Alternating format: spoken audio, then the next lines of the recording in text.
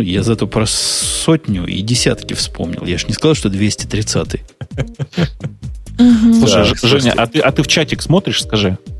Краем глаза. А что там пишут? В чатик где смотришь, скажи, как? Я смотрю в чатик в программке Радио Ти. Так я просто вот и подумал. Может быть, мы пойдем к Куту на поклон и закажем ему фичу под названием «Показывать всем номер выпуска», который идет, нет? Функция «Почувствуй себя умпутуном». Умпутун головного мозга, да. Точно. А как он будет ее знать? Давайте Ляпку поздравим. Happy birthday to you. Ну, давай. Ляпка. Ну, скажите ей что-нибудь хорошего-то. Она сколько с вами была? Просто слов нету. Просто я не Бобуку дам микрофон. У меня остались только буквы. То есть слова тоже закончились. Я хочу сказать, что Аляпочка, как бы тебе не противно было, когда тебя так называют, в наших сердцах ты всегда Оляпочка.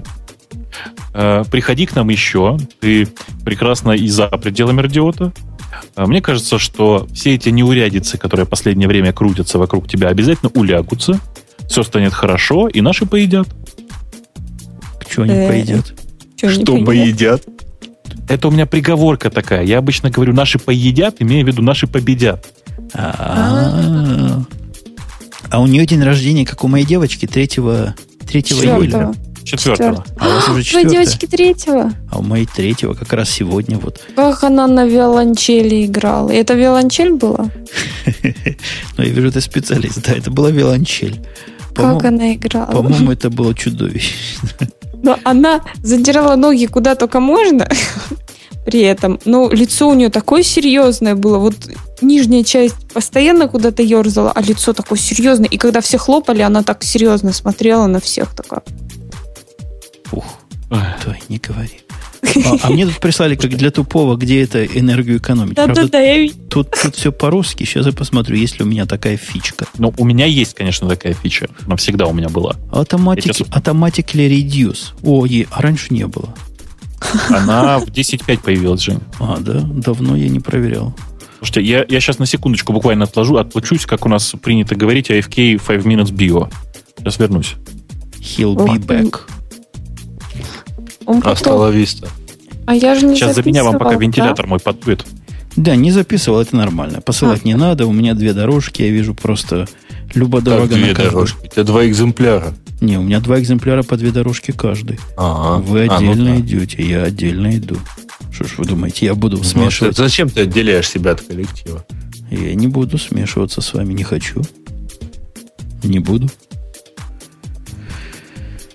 А вы машинку купили, мальчик? Ну, собственно, я эту машинку не собирался покупать. Как ты мог? Как ты на самом деле мог? Маринка уже поимеивается. Она уже видит себя в этой машине. Он же бестолочь взял с автоматической коробкой на попробовать. Ну, это смешно просто. Почему? Ну, потому что, когда в машине 4-литровый двигатель, ее не для того покупают, чтобы автомат за тебя все решал. Это же машина для фана. А что за фан на автомате? Так, ровно такой же фан. Вот это. Нажал и думать не надо, а фан есть. Не-не, нажал и думать не надо. Это вот у меня уже есть такие 4 литра. А для него надо обязательно с ручкой. Я сказал такую, без ручки. Пока ручку не выучит, пусть не приходит. А он не выучил ручку, что ли? 2% американцев умеют ручку дергать эту. Не, нам такие не нужны. Будет учиться. Я ему теоретически рассказал, как. Он говорит, понял. Пойду следующую попробовать. Крейн, правда нам такие не нужны? Слушай, нам? Кому нам и за что? Женя, ты же знаешь, да, что этим 2% американцев все равно нельзя давать машину на ручке. Почему? Потому что они русские шпионы. Во-первых, потому что они русские шпионы, да. Кстати, да, мы это не обсудили. Мы не успели, кстати. Вы мне лучше... так вот. Там не обсуждать надо, там показывать, судя по фотографиям. Так вот, дело в том, что я тут как-то видел статистику, простите, я сейчас страшное скажу. Я тут видел статистику компании BMW, которая у вас почему-то называется BMW, согласно которой в США чаще всего и в машинах, и в мотоциклах меняют сцепление, чем во всех других странах. Среди этих 2%. А как они его достают? Ну, как? Его привозят в сервис, знаешь, на этом самом, на эвакуаторе. И вперед. Ну, такие дела. Умеют. Че, вы мне скажите, что мы будем делать с Плющевым, в смысле с Плющевым? Ну, что мы будем делать? 50 минут. Спросим, когда надо быть в воскресенье. Какое время? Какое-то время воскресенья. Это такой же, как и... На час раньше. Ну, нормально, проснусь, что же делать? Слышишь, по-моему, даже не на час. То есть, там нет. небольшая разница какая-то. Нет, на час раньше, чем наше стандартное начало. В 10 а он нас в качестве кого? В качестве радио Ти зовет? Да. В качестве всех назовет. Да. То есть это надо темы готовить, правильно? Какие-то особо подходящие для слушателей этого шоу? Я думаю, Слушай, мы очень просто сделаем. Мы возьмем из тех тем, которые обычно ты выбираешь, самые человекопонятные. Да, вот, подождите, пожалуйста, про Меркуриал не надо. То есть вы в субботу хотите сделать радио Ти? В субботу в радио Ти обкатаем темы там новый Питон, новый Меркуриал, а все, что останется там. Все, что не новое. Да, все, что для Маруси, все останется там. Как? Подколол, Маринка, скажи? Ой, подколол. Я думаю, как бы ответить. Адекватно. Да. Ну, я думаю, будет по приколу. Я тоже так думаю. То есть, мне кажется, что может получиться очень интересно. Вот. Хорошо. Просто а то глядишь. Да. Я вот и думаю, что может быть очень круто. Очень. Ну. А то ты ходил несколько раз туда и очень мало приговаривал радио Ти. Я заметил. Я старался, ты понимаешь, держать себя в руках. В рамочках. Не через слово, а через два. Да. Понял. Не через два, а через одно. Понял. Моя семья пошла в гольф играть. Вы можете себе представить такое нечеловеческое развлечение? О, да, я играла в гольф. В честь дня рождения повезла, значит, ее жена в какой-то мини-гольф, который у нас такой детский есть. Ну, он такой весь волшебный. Там куда-то забил шарик этот, там что-то происходит от этого. Фэнтези что-нибудь, я понял. Ну да. Вот в такое место уехали. Я представляю, что это за... Я реально, да, я уже это 200 раз повторяла, я действительно думала, что это только в фильмах и только шутят по поводу того, что можно с первого размаха по этому шарику не попасть. Не смогла. Можно. Да. Я сегодня немножко в другую игру играл и тоже, в общем, понимал, что можно не попасть. Хотя игра, в общем, довольно близкая к уже хорошо знакомой. А в какую игру ты играл? Я в сквош попробовал поиграть. Мне жутко понравилось. А сквош это как теннис, только против стенки, правильно? Не совсем. Потому что ты играешь, можно играть вдвоем, но там, да, игра вот на половине корта, как бы, потому что ты бьешь в стенку. И там меньше, там мячик, он резиновый, там примерно как вот целлулоидный мячик от настольного тенниса по размеру. И ракетка сильно меньше, примерно как там, она чуть-чуть больше, чем бадминтонная, но сильно меньше, чем теннисная. Вот. Но вообще очень здорово. Угу. Что-то я хотел тебе... ты хотел этот самый военный объект. Я тебе вон в чатик кинул ссылку на Яндекс.Картах на военный оно объект. как-то плохо понятно, что это оно. Где доказательства? Ракеты на старте что ты хотел? Я не понял. Вот это вот кружочек с целью американцы пуляйте сюда. Я не вижу ссылку. Какая-то, чтобы была... Сейчас, подожди, Мариночка, полувыдвинутая ракета. Как-то... Это не пруф никакой. Я так могу свой задний двор снять. Вот. Возьми, посмотри, Мариночка. Сейчас пойду посмотрю. Давай, посмотри. А то ты мальчикам кидаешь, а девочкам не кидаешь. Это деревня Коростова.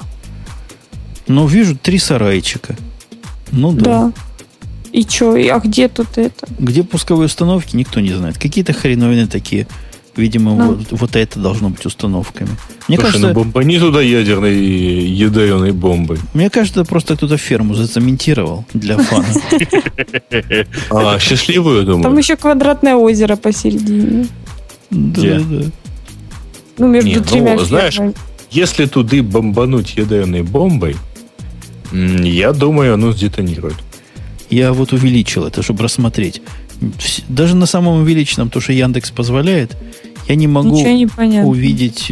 Подожди, может, Google про это может подробно рассказать. Солдатиков не видишь? Солдатиков не вижу, и не вижу выходящие ракеты. Ну, слушай, солдатиков там на всю базу, наверное, человек 5. И все 5 подметают плац. Слушайте, мне тут смс-ка пришла с очень трогательным вопросом. Внимание, зачитываю. Товарищ майор. А как же вы у Плющева без унции? Знак вопроса. Подпись Владимир. Владимир, это охренительный вопрос, вот кроме шуток. Я думаю, что это принципиально, это политический вопрос. Да? Я думаю, что мы что-нибудь попробуем придумать, но, скорее всего, ничего не получится. Мне кажется, на эхе принципиальное решение, что они без унции, хотя я могу ошибаться. Подожди, а откуда у них унца? В смысле? У них просто нет до сих пор не было унции. Если мы пойдем к ним с унцией. Ну, мы посмотрим, мы подумаем. Но вообще это, конечно, это было бы очень круто еще и унцу притащить, чтобы настоящий, аутентичный, так сказать, радио Ти. А мне дали ссылочку на то же самое, только в Гугле. И в Гугле-то есть такие, ну, знаете, меточки можно поставить. Никто не поставил меточку, отсюда вылетает Russian ракет. Не, понимаешь, когда ты в Гугле ставишь меточку, ты ставишь меточку фактически в ЦРУ. Ну. Вот сюда надо влетать American Rocket. American Rocket.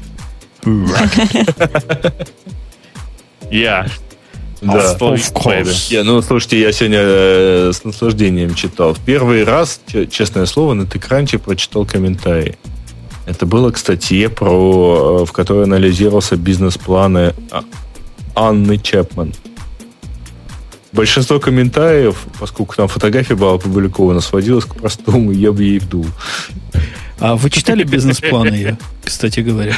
Он на таком странном языке написан. Это даже не русский, английский язык. Они, кстати, про это тоже писали. Это, наверное, специальный шпионский, который изучают в особых школах. Да, может, так во времена Шекспира говорили, я не знаю. Но не там странно. Да, вот. Как это? Такие шпионы, да. Это Грей, собственно, злословит, потому что украинских шпионов, кроме как, я не знаю, в Узбекистан никуда и не пускают. Не, понимаешь, а их нигде еще не поймали. Не выпускают из Узбекистана, не выпускают. Все там и сидят. Слушайте, я у себя какой-то проводок нашел. А мне наоборот, за державу гордость Маринка, берет. не выдергивай проводок. У тебя звук пропадет. Нет, мало он того, выдернутый. Ах, он выдернутый? Себя? Нет, там это этот. Я поняла, что это за проводок. Это разветвитель для мини-джеков. То есть один мини-джек, из него два. Будет как с той блондинкой. Слушайте, кстати, о блондинках. Вы знаете, в этих новых iMac'ах, о которых я не устаю говорить, есть конструктивная проблема. Вот просто я даже боюсь эту проблему упоминать, потому что Бобук сразу заржет. Так, я держу себя в руках, давай. Ты понимаешь, у этих... Ты рот заткни руками. Бобук, ты держи себя в руках. У этих iMac'ов 2 дырочки. И вечно не в то попадаешь. Так какой же это минус, Женя? Это же плюс. Не-не-не. Плюс. Это не плюс. А вы попробуйте засунуть в большую дырочку флешку, а потом вытащить ее оттуда. Ой, я даже не понял, про что это. Я-то думал, что ты путаешь наушники и аудиовход. Да нет, у него для SD-карты и дисковод они рядом. А на слепую засунул, раз, хорошо прошло. А потом смотришь, опаньки. А диск уже не лезет после этого. Ага. Вот. Я-то, честно говоря, в большинстве случаев в iMac не так засовываю TOS-Link. Я его обычно путаю или наоборот, с гнездом для наушников. Оно же рядом. Понятно. Ну, вчера минут 40 потратил, вытаскивая скрепкой Я чувствую, что я через некоторое время буду твердо знать только одно, что я нет. А кто все остальные, я уже не буду знать совершенно. Слушайте, а я вот в кои-то веке согласен, вот там вот Кад у нас в чате очень правильно пишет, самая большая проблема там глосси дисплей. А у него он, кстати, менее глосси. Менее глосси, чем у 24, что у меня был. Они как-то, видимо, не объявляя о снижении глоссиности, его снизили. Он человеческий. Я себя в него не вижу вообще. В 24 просто страшное дело было. Вот действительно, я люблю глосси дисплей, но было страшное дело. В этом Слушайте, я, честно говоря, как-то не ощущал. Но у меня, правда, 24-дюймовый стоит, он как бы, в нем окно отразиться не может, потому что он стоит там как бы напротив, перед окном. То есть я стою лицом к окну и лицом к нему. Это действительно, он какой-то условно глосси. То есть он, конечно, глосси, но не дико глосси. Бобук, если у тебя такого нет, бери. Слушайте, еще одно сообщение в смс-кой. А про порно будет на эхе. Хоть одна фраза. Я не переживу такой эфир. Про порно на эхе обязательно будет хоть одна фраза, потому что я сегодня держался до последнего. А чего ты держался-то? Ты знаешь, я сегодня один остался, у меня все разъехались. Надо как-то фразы пруд. А я тебе намекал, я тебе подкидывал, Бобук, когда мы про этот Optimus Popularius говорили. Я так и думал, что ты скажешь, что можно в этой строчке выводить по частям. Вот, да. По картинкам. Слушайте, я не знаю, я вам рассказывал, нет, совершенно гиковская тема. В свое время мы одному нашему знакомому, так сказать, в подарок практически на день рождения устроили смертельный номер, так сказать. Он в свое время долго возмущался, что никакого кайфа теперь смотреть порно нет, потому что картинка загружается сразу. Просто времена такие были, знаете, когда все постепенно, модемы, все такое, и она грузится, картинка ты ждешь, с нетерпением, когда она догрузится до конца или хотя бы по пояс. Надо просто в Sonic сыграть было. Можно и так, да. Так вот, ты помнишь, были специальные сайты? Настроили. Ты помнишь, Бобок, да. Были специальные сайты, которые позволяли картинку снизу грузить? Не помню, но это легко, в общем, в принципе. Я помню, такие были, это же такая фича. Наша картинка показывается снизу. Для особых любителей, кто снизу предпочитает. Короче, сквит мы ему тогда настроили, чтобы оно помедленнее было. И человека вернулось счастье в жизни, вы представляете? А сделали в несколько лейеров, чтобы оно сначала плохо видно, а потом получше, потом вообще можно все рассмотреть без увеличительного прибора. Это издевательство уже над человеком было бы. Нет, это слишком жестко, мне кажется. Потом, ты понимаешь, что тогда поначалу любая картинка, которая загружалась у него на экране, обязательно была бы, сразу была бы порнография. Потому что в низком разрешении она любая картинка порно сразу. Ой. Грей, как ты испугался. Твоей темы. Да. У него, видишь... Он приличный, у него жена, дети, так что... Отключил звук. Понятно. А кто у вас на гитаре наяривает? Это, простите, я сейчас уберу. Так ты дальше наяривай. Не убирай. Кстати, Маринка. Не моя, да. Ягода. Ягода Маринка, это хорошо, да. Я, кажется, раскрутил ребят из Office Band на еще одну запись. Они подготовили новую концертную программу. Ой, как здорово. Здравствуй, здравствуй, Бобок. Ой, ты, боже мой, Новый год? Да. А кто это нам звонит? Это нет, это мы. Это мы к Грею. Видимо, у него интернет лег. Алло, Грей? Алло, Грей. Да, я расскажу вам анекдот.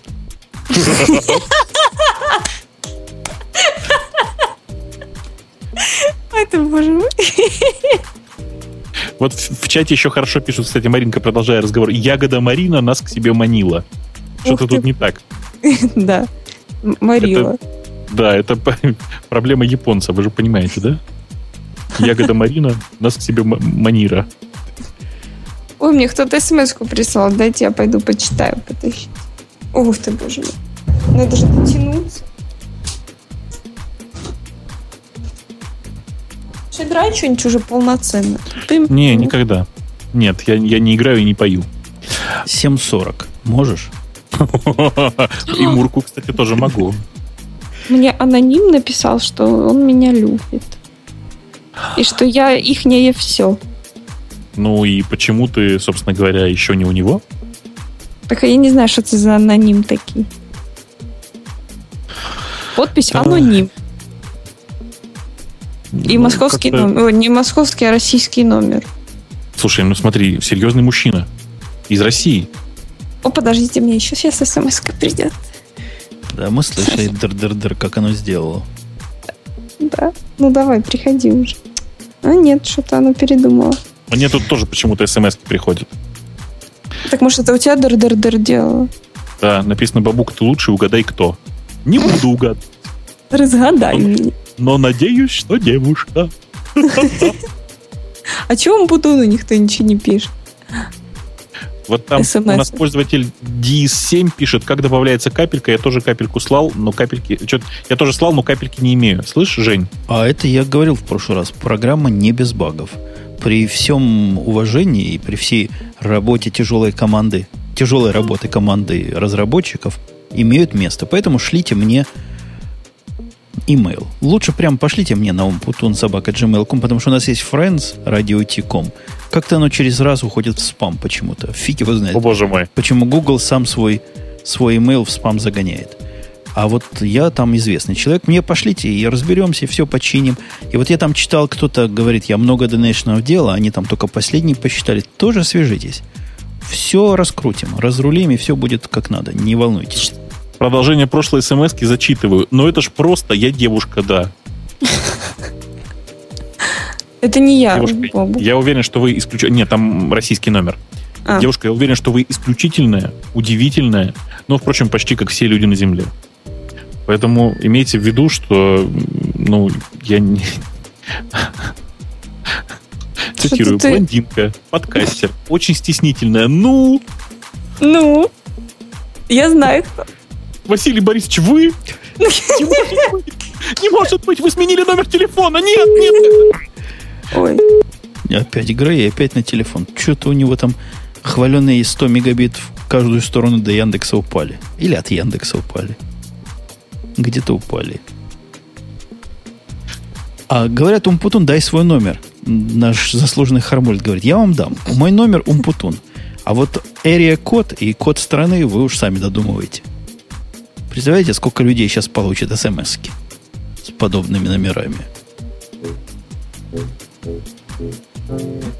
Так, что я, собственно, балуюсь-то? Маринка, да. У меня к тебе вопрос. Давай ты зачитаешь нам какой-нибудь стих. Слушай, ты меня постоянно хочешь, чтобы я какой-нибудь стих... Да, я хочу, чтобы ты постоянно читала какой-нибудь стих.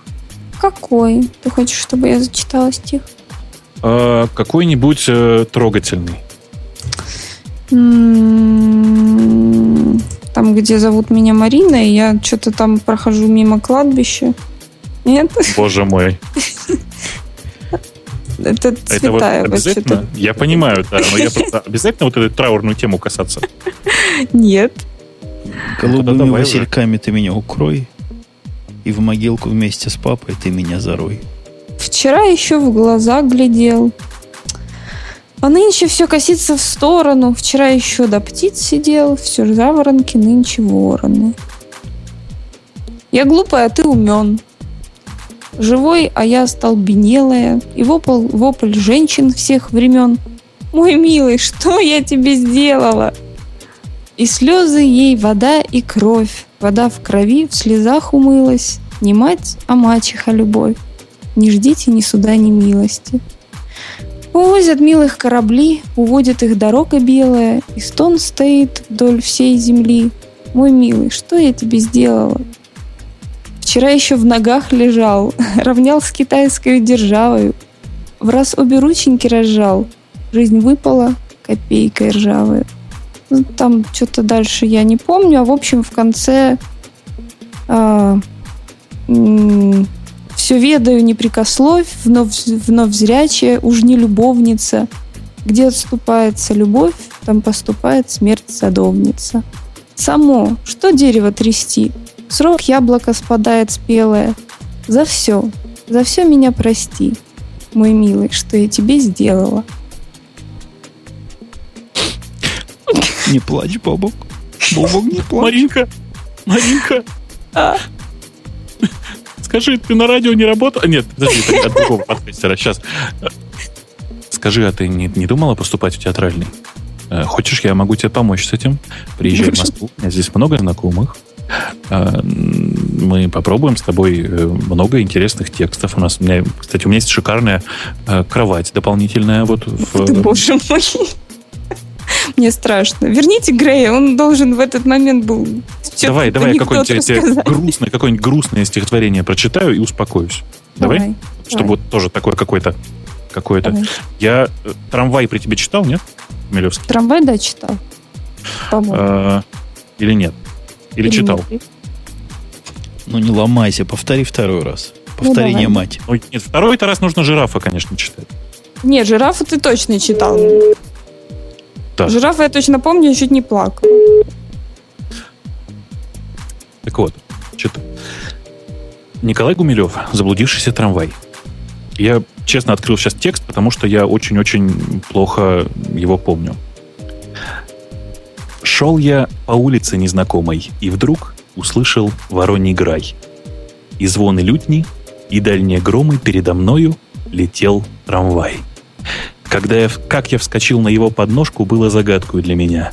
В воздухе огненную дорожку он оставлял и при свете дня. Мчался он бурей темной, крылатой, он заблудился в бездне времен. Остановите, вагоновожатый! Остановите сейчас, вагон! Поздно! Уж мы обогнули стену.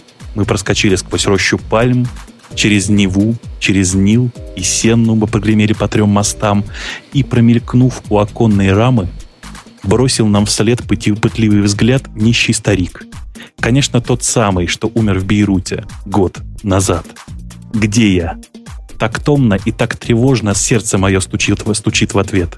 Видишь вокзал, на котором можно в Индию духа купить билет? Вывеска. Кровью налитые буквы гласят: «Зеленая». Знаю, тут вместо капусты и вместо брюквы мертвые головы продают в красной рубашке с лицом как вымя. Голову срезал палач и мне. Она лежала вместе с другими, здесь в ящике скользком на самом дне. А в переулке забор дощатый. Дом в 3 окна и серый газон. Остановите, вагоновожатый, остановите сейчас. Вагон. Машенька, ты здесь жила и пела. Мне, жениху, ковер кала. Где же теперь твой голос и тело? Может ли быть, что ты умерла? Как ты стонала в своей светлице. Я же с напудренную косой шел представляться императрице. И не увиделся вновь с тобой. Понял теперь я, наша свобода только оттуда бьющий свет. Люди и тени стоят у входа в зоологический сад планет. И сразу ветер, знакомый и сладкий.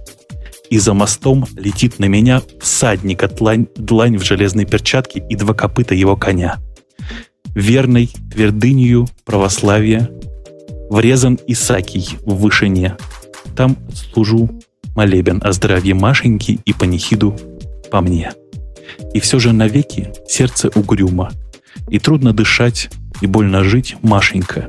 Я никогда не думал, что можно так любить и грустить. Ой, простите, кончилось дыхание. Так вот, дорогая Олечка, еще раз поздравляю тебя с днем рождения. Подожди. Что ж ты делаешь-то? Негодяй. Кошмар. А там у нас, я думаю, что у нас Умпутун там уснул. Женя, ты стишок какой-нибудь знаешь? Я много стишков знаю, они какие-то неприличные все. А что, давай неприличные? Нет, ну вы что, не в курсе, что мировая поэзия много двусмысленных стихов изобрела? Не буду я свой имидж крепи делами свой имидж. Приличный, да? Приличный. Да, я же типа приличный. За все 200 выпусков 1 раз всего лишь матерился, так что я как порядочный. Ну, хорошо, давай, Мариночка, давай еще по одной и выдохнем. Давай, ты первый? Нет, ты первая, почему? По очереди.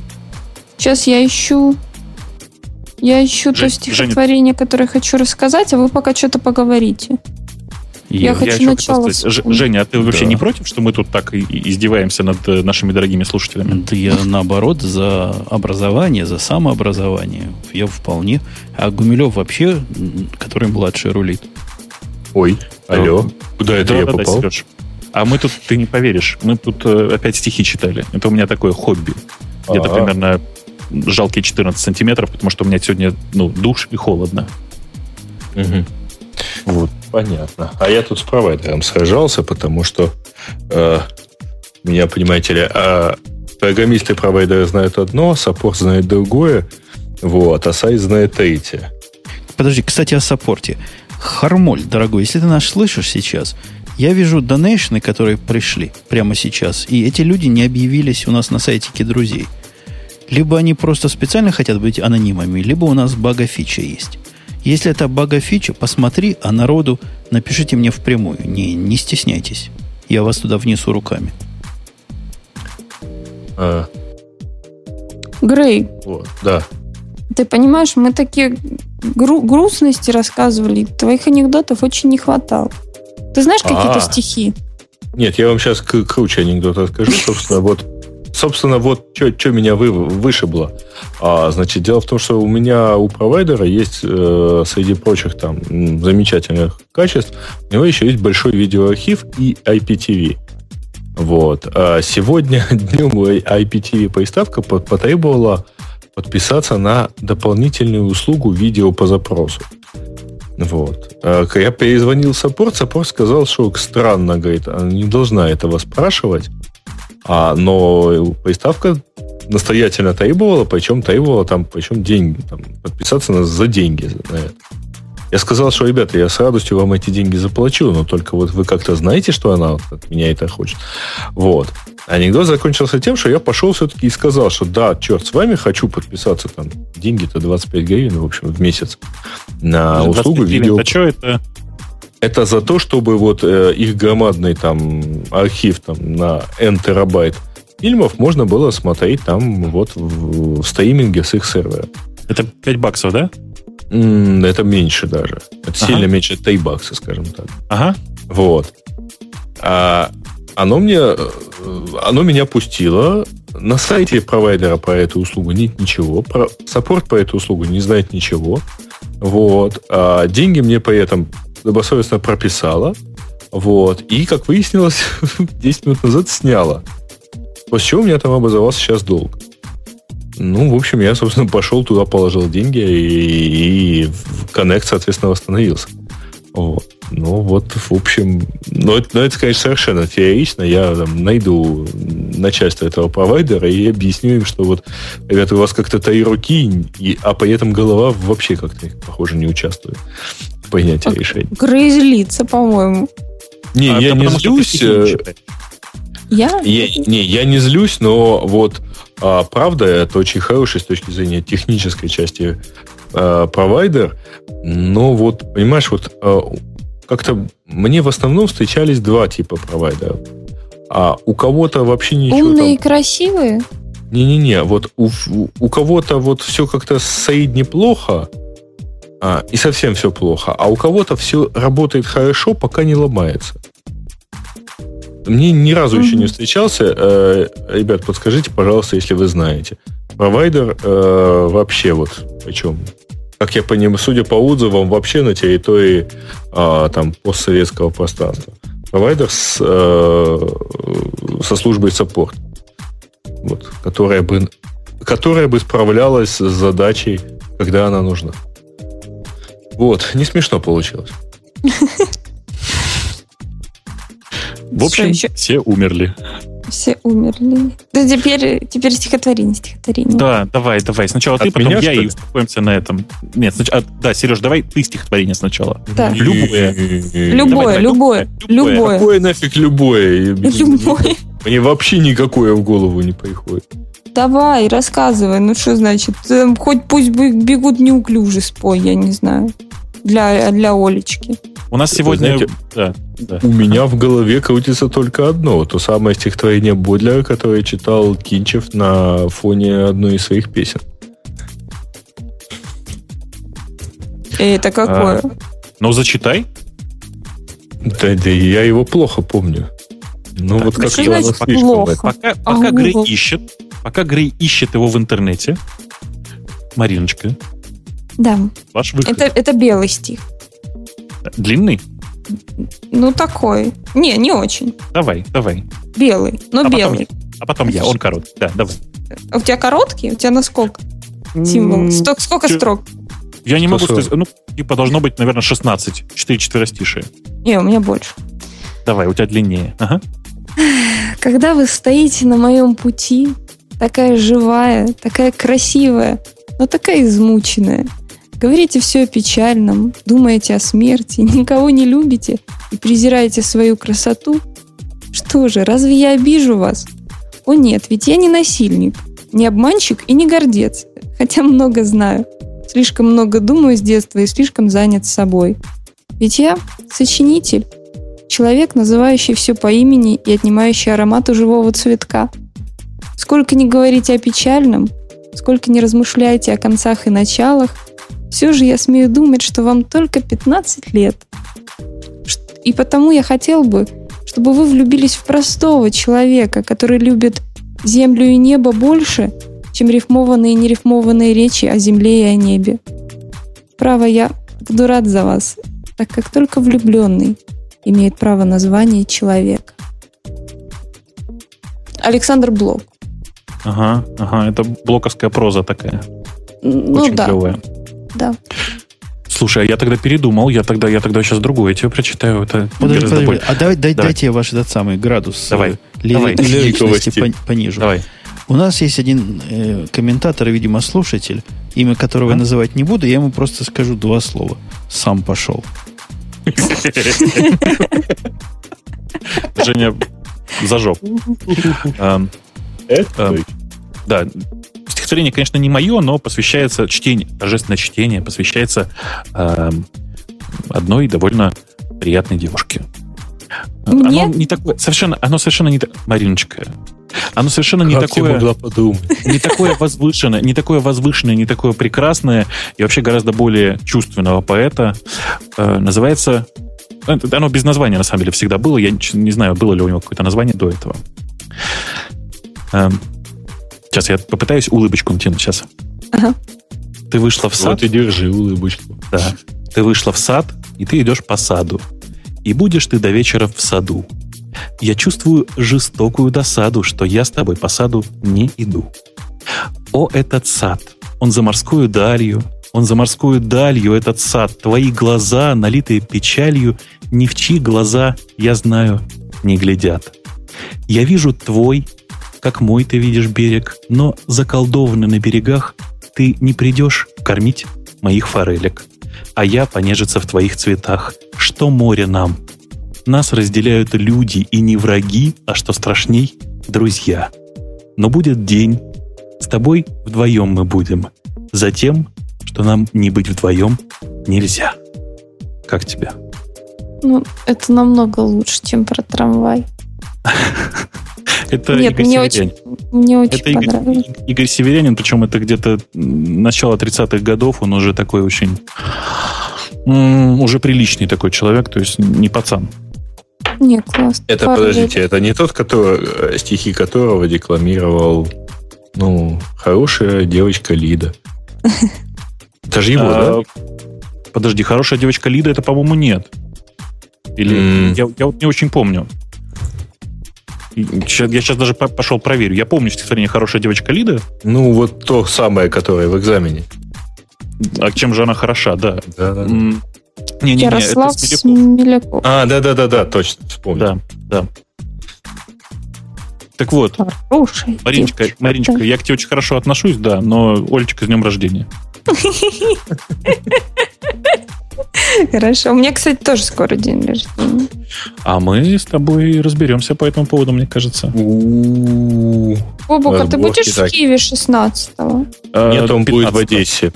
15-го и в Одессе. 15-го ты будешь в Одессе, и 16-го ты будешь в Одессе, и 17-го, похоже, ты тоже будешь в Одессе. Нет, а 16-го вечером я из Одессы вылетаю.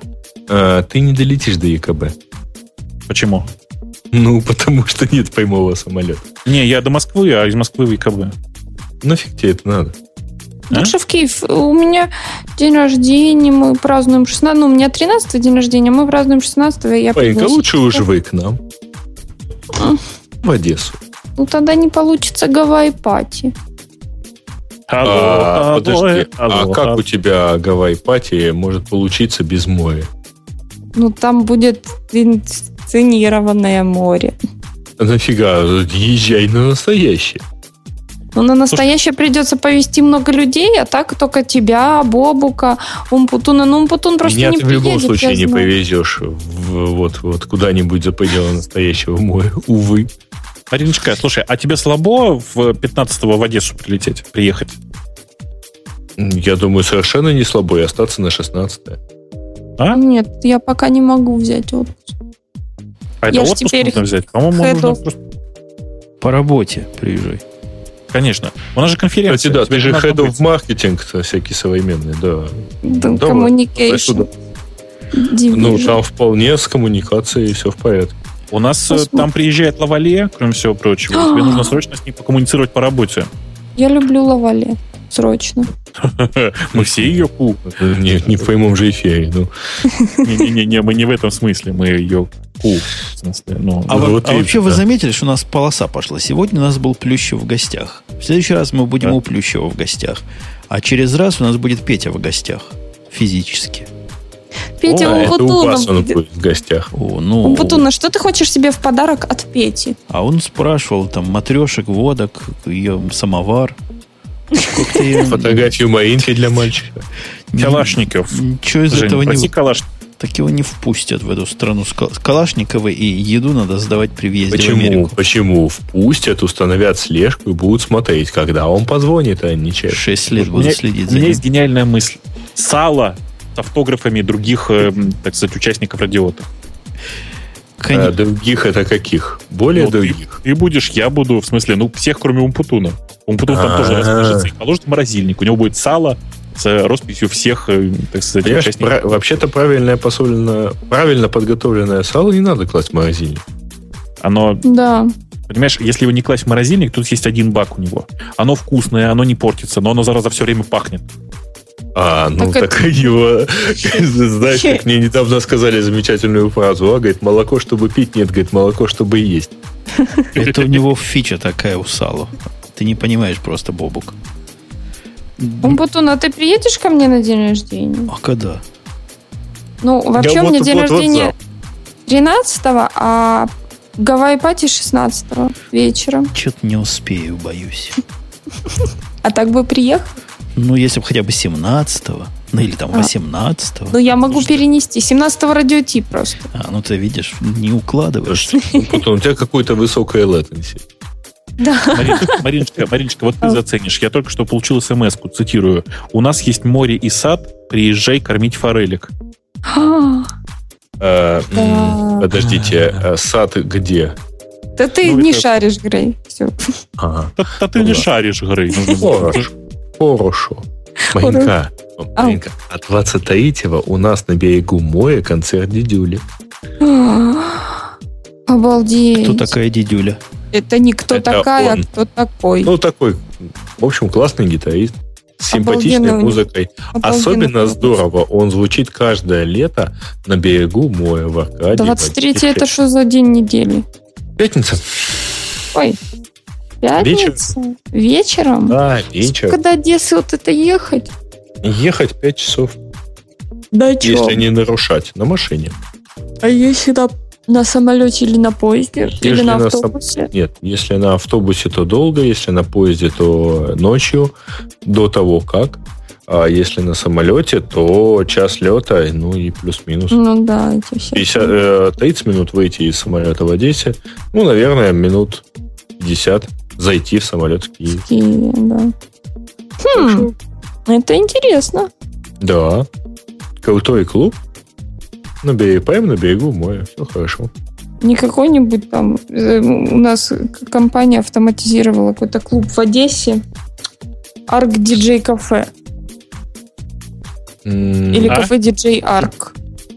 Что-то знакомое. Где-то, наверное, такое и есть. В общем, там стоят наши эти посттерминалы всякие.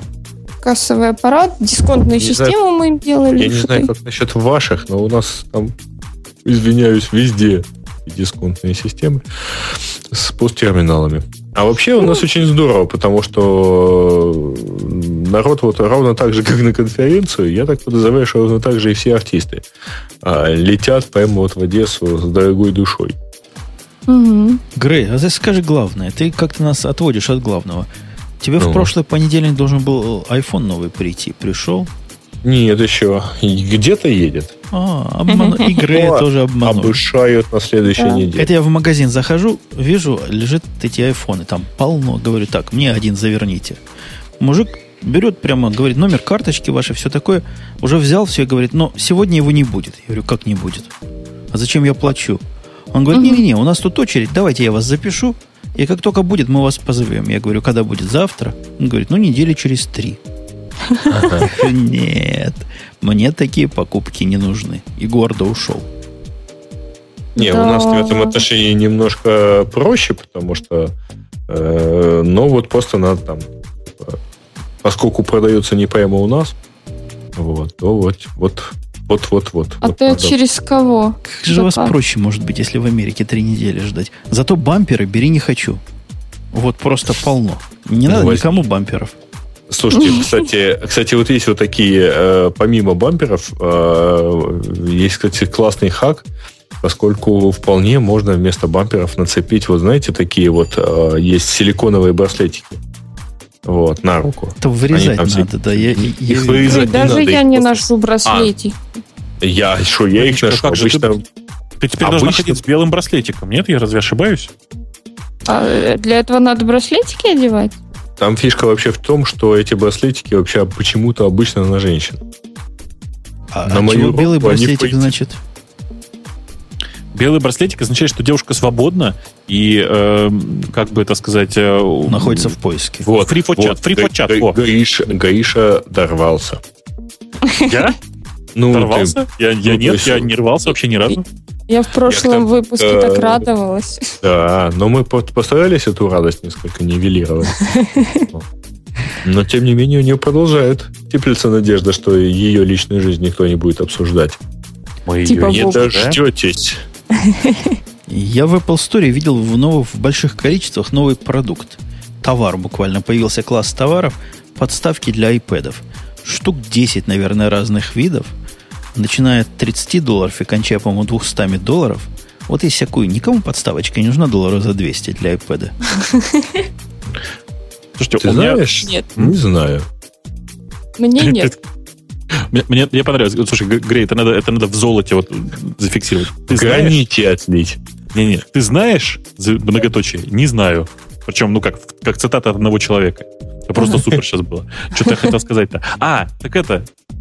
У меня есть гениальная идея. Знаете, нужно взять какую-нибудь страну третьего мира, там, Узбекистан или Украину. Это не жалко. То есть Украину, понятно. Грей, нас оберидем отсюда, Грей. Идем свое радио сделаем. Дай поподкалывать, свою радио. И из нашего потом будете тырить темы, да, и байки. Понимаешь, там страна первого мира Америка, страна второго вся Европа, страна третьего как раз Украина. Как ты понимаешь, Россия вообще даже в четвертый не попадает. Мы нулевого, мы с другой стороны считаем, чувак. Они с другого вселенной. Вся страна. Да. Так вот, что я хотел сказать? И организовать простой очень бизнес. На самом деле, правда, в странах третьего мира, в хорошем смысле этого слова, в смысле, где есть много дешевой рабочей силы, при этом есть очень неплохие специалисты. Представляете, гранитные подставки для айфонов индивидуальные. Штук, я не знаю, там баксов по 300 наверняка можно продавать. Да бог с ним гранитные, мраморные, представляете? Да, дубовые. Мраморная подставка для iPhone. Причем, знаете, как даже? Для аудиофилов.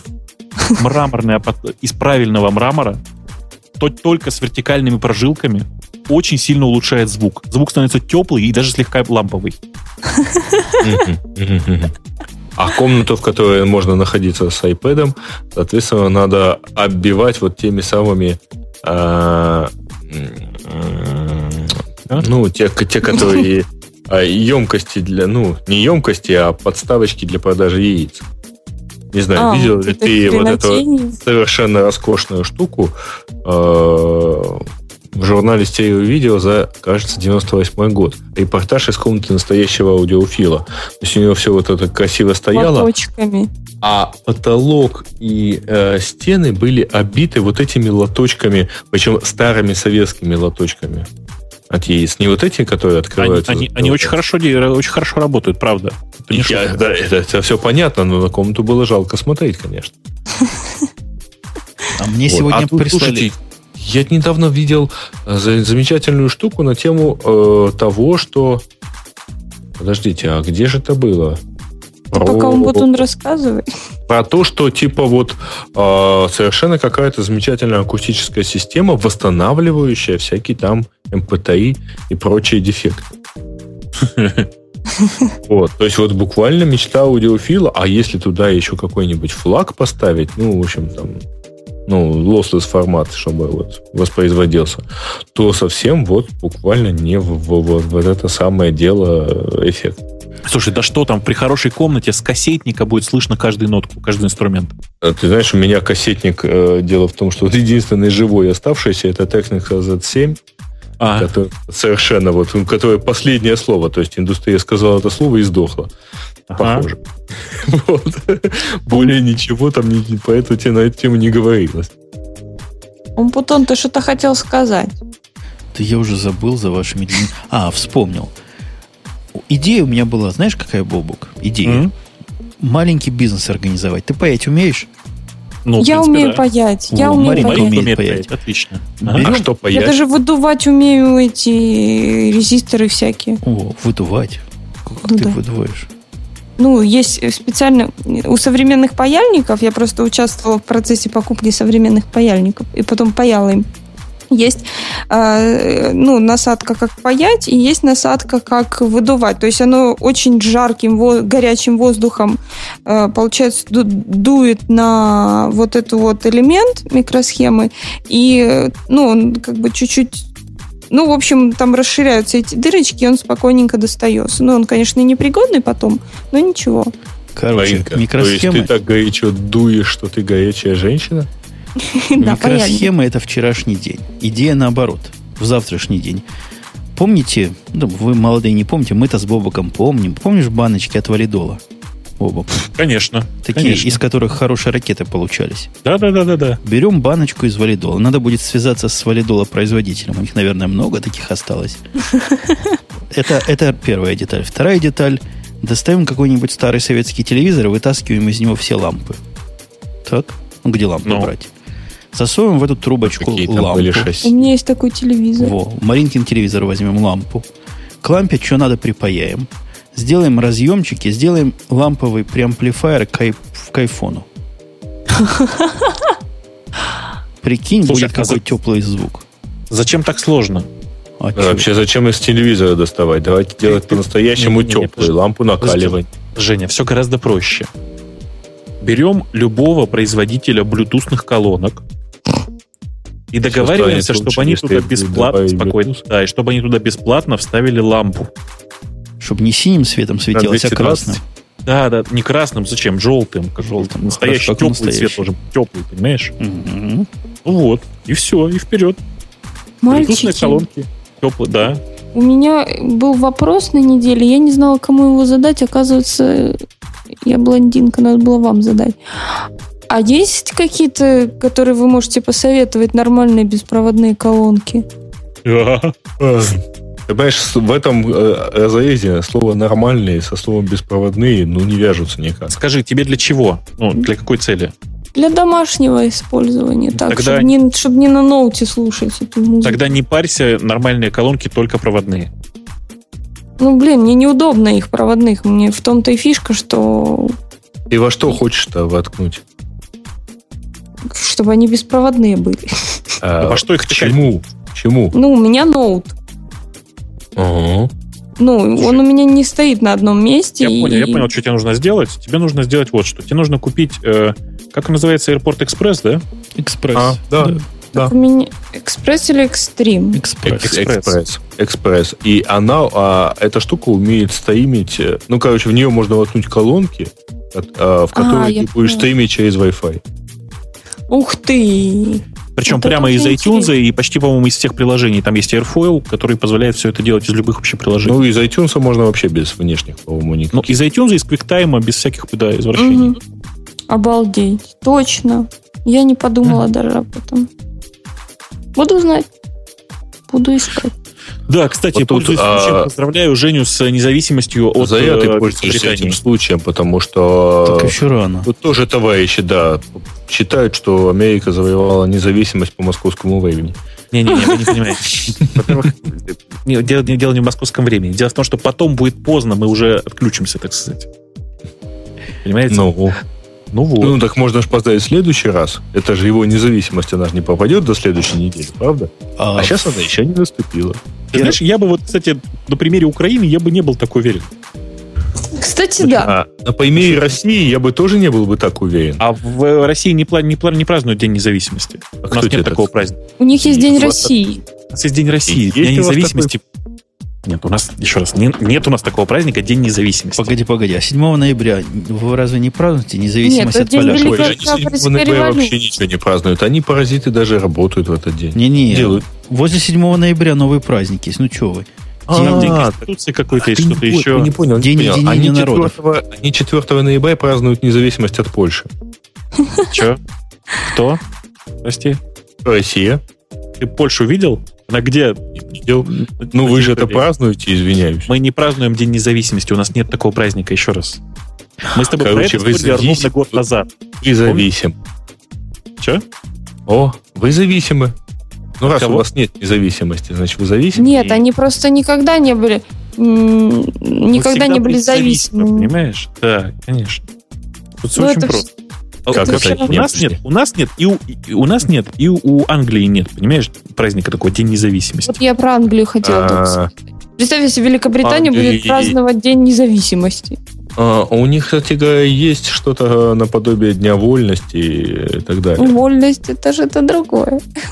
Это, кстати говоря, да, у них серьезная веха. То есть подписание хартии вольности достаточно серьезная штука. Для Англии, то есть для их, так сказать, строя. Ну, наверное. То говорят, что англичане были зависимы от римлян. Да не, в общем-то, не были они настолько зависимы, потому что когда были римляне, не были англичан.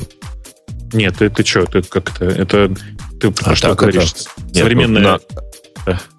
Современная, даже не современная, а как оформившаяся нация англичане не существовали, вообще-то говоря, тогда, когда были римляне. Строго говоря, такой нации и англичане вообще не существует. Нации... Нет, подожди, что есть? Как?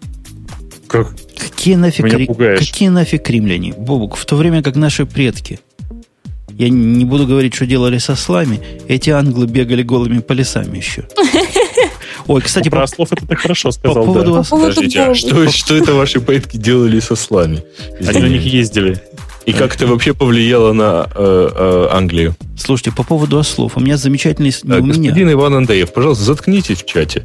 А кто такой Иван Андреев? Задолбал. А вот сидит, пишет фигню всякую. Идите отсюда, молодой человек. Нас здесь никого. А я не вижу, у меня он заблокирован. Видимо, еще с прошлого раза. Я его... Правую клавишу. С правой клавишей. У меня и чат, а я туда захожу-то, в общем-то, раз в 100 лет. Короче, Маринка, для тебя специальная тема. Почти пара слов. Дайте я Умпутуна послушаю. Да. Ты ведь не слушаешь подкаст на вражеском языке? Бобук, это будет спойлер последнего Сикенронга, который был я тоже не слышал, но ничего страшного. Он был великолепен. Во-первых, они пригласили девушку к себе еще раз, новую. Прям такая девушка правильная. Не в виде интерна, а в виде поговорить. И обсуждали с ней, в виде введения к шоу, у них такое пре-шоу, есть тему, с кем бы она из фантастических героев, там, из разных фантастических сериалов согласилась бы.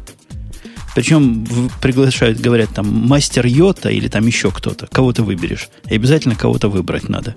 Вот она выбирала и рассказывала, кого из них. А мастер Йота или Ити. Долго они вот по поводу этого... Ити это Йети? Ити.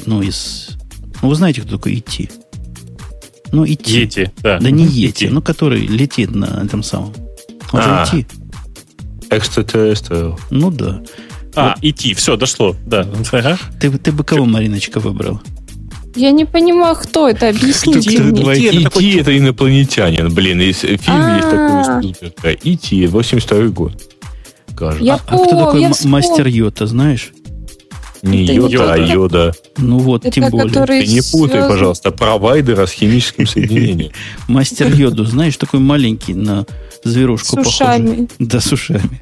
Из каких-то а-ля «Звездных войн». Было совершенно замечательно. Именно на его примере показывали, как правильно держать iPhone. Они долго по этому поводу беседовали. Она решила, что это какой-то будет... Да, с IT это как он практически ребенок, судя по его развитию. Но зато у него длинный палец. А мастер Йода, он же мастер. Мастер Йода, он страшный. Ну, это тоже... Почему страшный? Он тоже не красавец. Ну, как у него волосы из ушей торчат. Фу. Маринка, ты перечитала Стругацкий. Но это было все предисловие. Основная тема была следующая. Возвращаясь к ослам. Один мужик где-то в каком-то штате, где много коней, где кони и ослы ходят повсюду, в нашем американском штате, вышел на свою лошадиную ферму. Ты не слыхал этой истории, Бобок, душераздирающей? Не. Вышел на ферму и видит, стоит какой-то кадр и имеет одну из его лошадей. Без разрешения. Мужик оказался понимающий. Ну, как мужская солидарность, говорит, ладно, пойду покурю, не буду мешать. Возвращается, покурил, возвращается, видит, он уже со второй лошадью. Тот ему говорит, ты что, говорит, охренел? Уйди от моих лошадей. Но тот его послал. Мужик удивился, пошел звонить в полицию. Когда вернулся, тот уже, значит, с третьей лошадью занимается. Тут как раз полиция приехала. Они там долго обсуждали, какого ж роста должен был быть мужик, и решили, что как минимум Шакил О'Нил должен быть. Для того, чтобы достать. Замечательное шоу было. Кошмар. Посадили, арестовали мужика за издевательство над животными. Хотя это тоже вопрос, кто над кем издевался. Блин, вот как все-таки грустно, что в России нет своего Сиконронга. Ну, прям вообще. Ну, вот конкретная реальная тема. Чего? Это было шедеврально. Вторая была тема. Один из, по-моему, во Флориде. Какой-то молодой человек вызвал скорую помощь для того, чтобы приехали бабульки помогли. Бабульке то ли 87, то ли 89 лет. Потому что бабулька, он говорит, съела лекарств каких-то, не помнит каких, и думать об этом не хочет. Говорит, я уже и так старая, помру и помру. Ну, а у нас, знаете, когда 911 звонишь, приезжает все, кто рядом. Поэтому первая приехала полиция. Приехала полиция, а бабка увидела полицию, схватила нож со стола. И говорит, не подходите, суки, сейчас всех перережу, потому что я участвовал во Второй мировой войне и 4 этих самых, как они называют, японцев-то. Ну, короче, 4 япошек грохнуло. Сейчас вы 5-м и 6-м окажетесь. Полицейские прям по практике, по теории, по своей практике достали шокер и врезали бабке шокером. Причем, говорит, бабка крепкая попалась. Дали сначала половинный заряд, а она все нож не выпускала. Поэтому дали второй заряд в другую часть тела. И только тогда бабка нож отпустила. Да. Сын теперь на них в суд подает, говорит, бабка последние 30 лет всем рассказывает, как она японцев резала. Кошмар. Вот такие. Третью историю не помню, но тоже была наверняка не менее шедевральная. Обалдеть. Ой, ну что? Я предлагаю расходиться. Конечно, сколько можно. И не говорите. Пора. Грей, он заснул уже совсем. Да ты не вводи в заблуждение. Это Грей еще не спит. Он еще бодр и полон сил. Он молчит. Когда он ввел нас в заблуждение. Он ушел. Нет, просто отошел на секундочку. И что? Вернулся. Смотри, Он сил, между прочим, теперь. Да. Стоит отойти, да, и сразу же хоба. И все расходятся. Да, сразу же все заметили, что пришлось, в общем-то, наполовину все-таки наполниться сил. Потому что вот вы же уже требуете обратно. Ну, могу еще отойти, еще вторую половину. Давайте все отойдем просто уже, наконец-то. Давайте. Все там будем, да. Так что мы в следующую субботу-то? А что тебя так беспокоит следующая суббота? Ты думай про следующее воскресенье. Про следующее воскресенье мы будем думать, когда договоримся. Закончится следующая суббота. А суббота будет? Да, конечно. Суббота, как обычно. Ты представляешь, вот эту... В полном объеме? Маринка, ты когда-нибудь пробовала поменять дефолты в какой-нибудь гиковской утилите? Половина Парижа с ритма собьется. Вот именно. Вот. Я себе совершенно не представляю, чтобы вот хотя бы 1000 гиков уговорить, что надо вот не в субботу, а в воскресенье. Совершенно не представляю. Ну, так может... Ну, ладно, надо обсудить. Вот. Особенно если учесть, что у вопроса... у народа уже есть вопросы, а завтра в воскресенье ничего не будет? Нет, завтра ничего не будет. На следующей неделе. И то, если все удачно сложится, и мы совсем договоримся. Да. А то вдруг скажут, что там рекламу нельзя, а у нас, как вы знаете, есть спонсор, пропорно нельзя, а у нас, подожди, как вы знаете, подожди, спонсор... Ну, ладно. Про спонсорство отдельно поговорим. Ладно. Все. Разошлись? Пока. Разошлись. Ухо разошлись. Покедово. Да, Женя, с наступающим тебя. Ага, и вас с нашим праздником. Не напивайся. Не буду. Все, отключил. Сейчас останавливаю трансляцию. Спасибо дорогим и незаменимым слушателям, без которых, ну, вы сами понимаете, для кого бы мы рассказывали. Пока.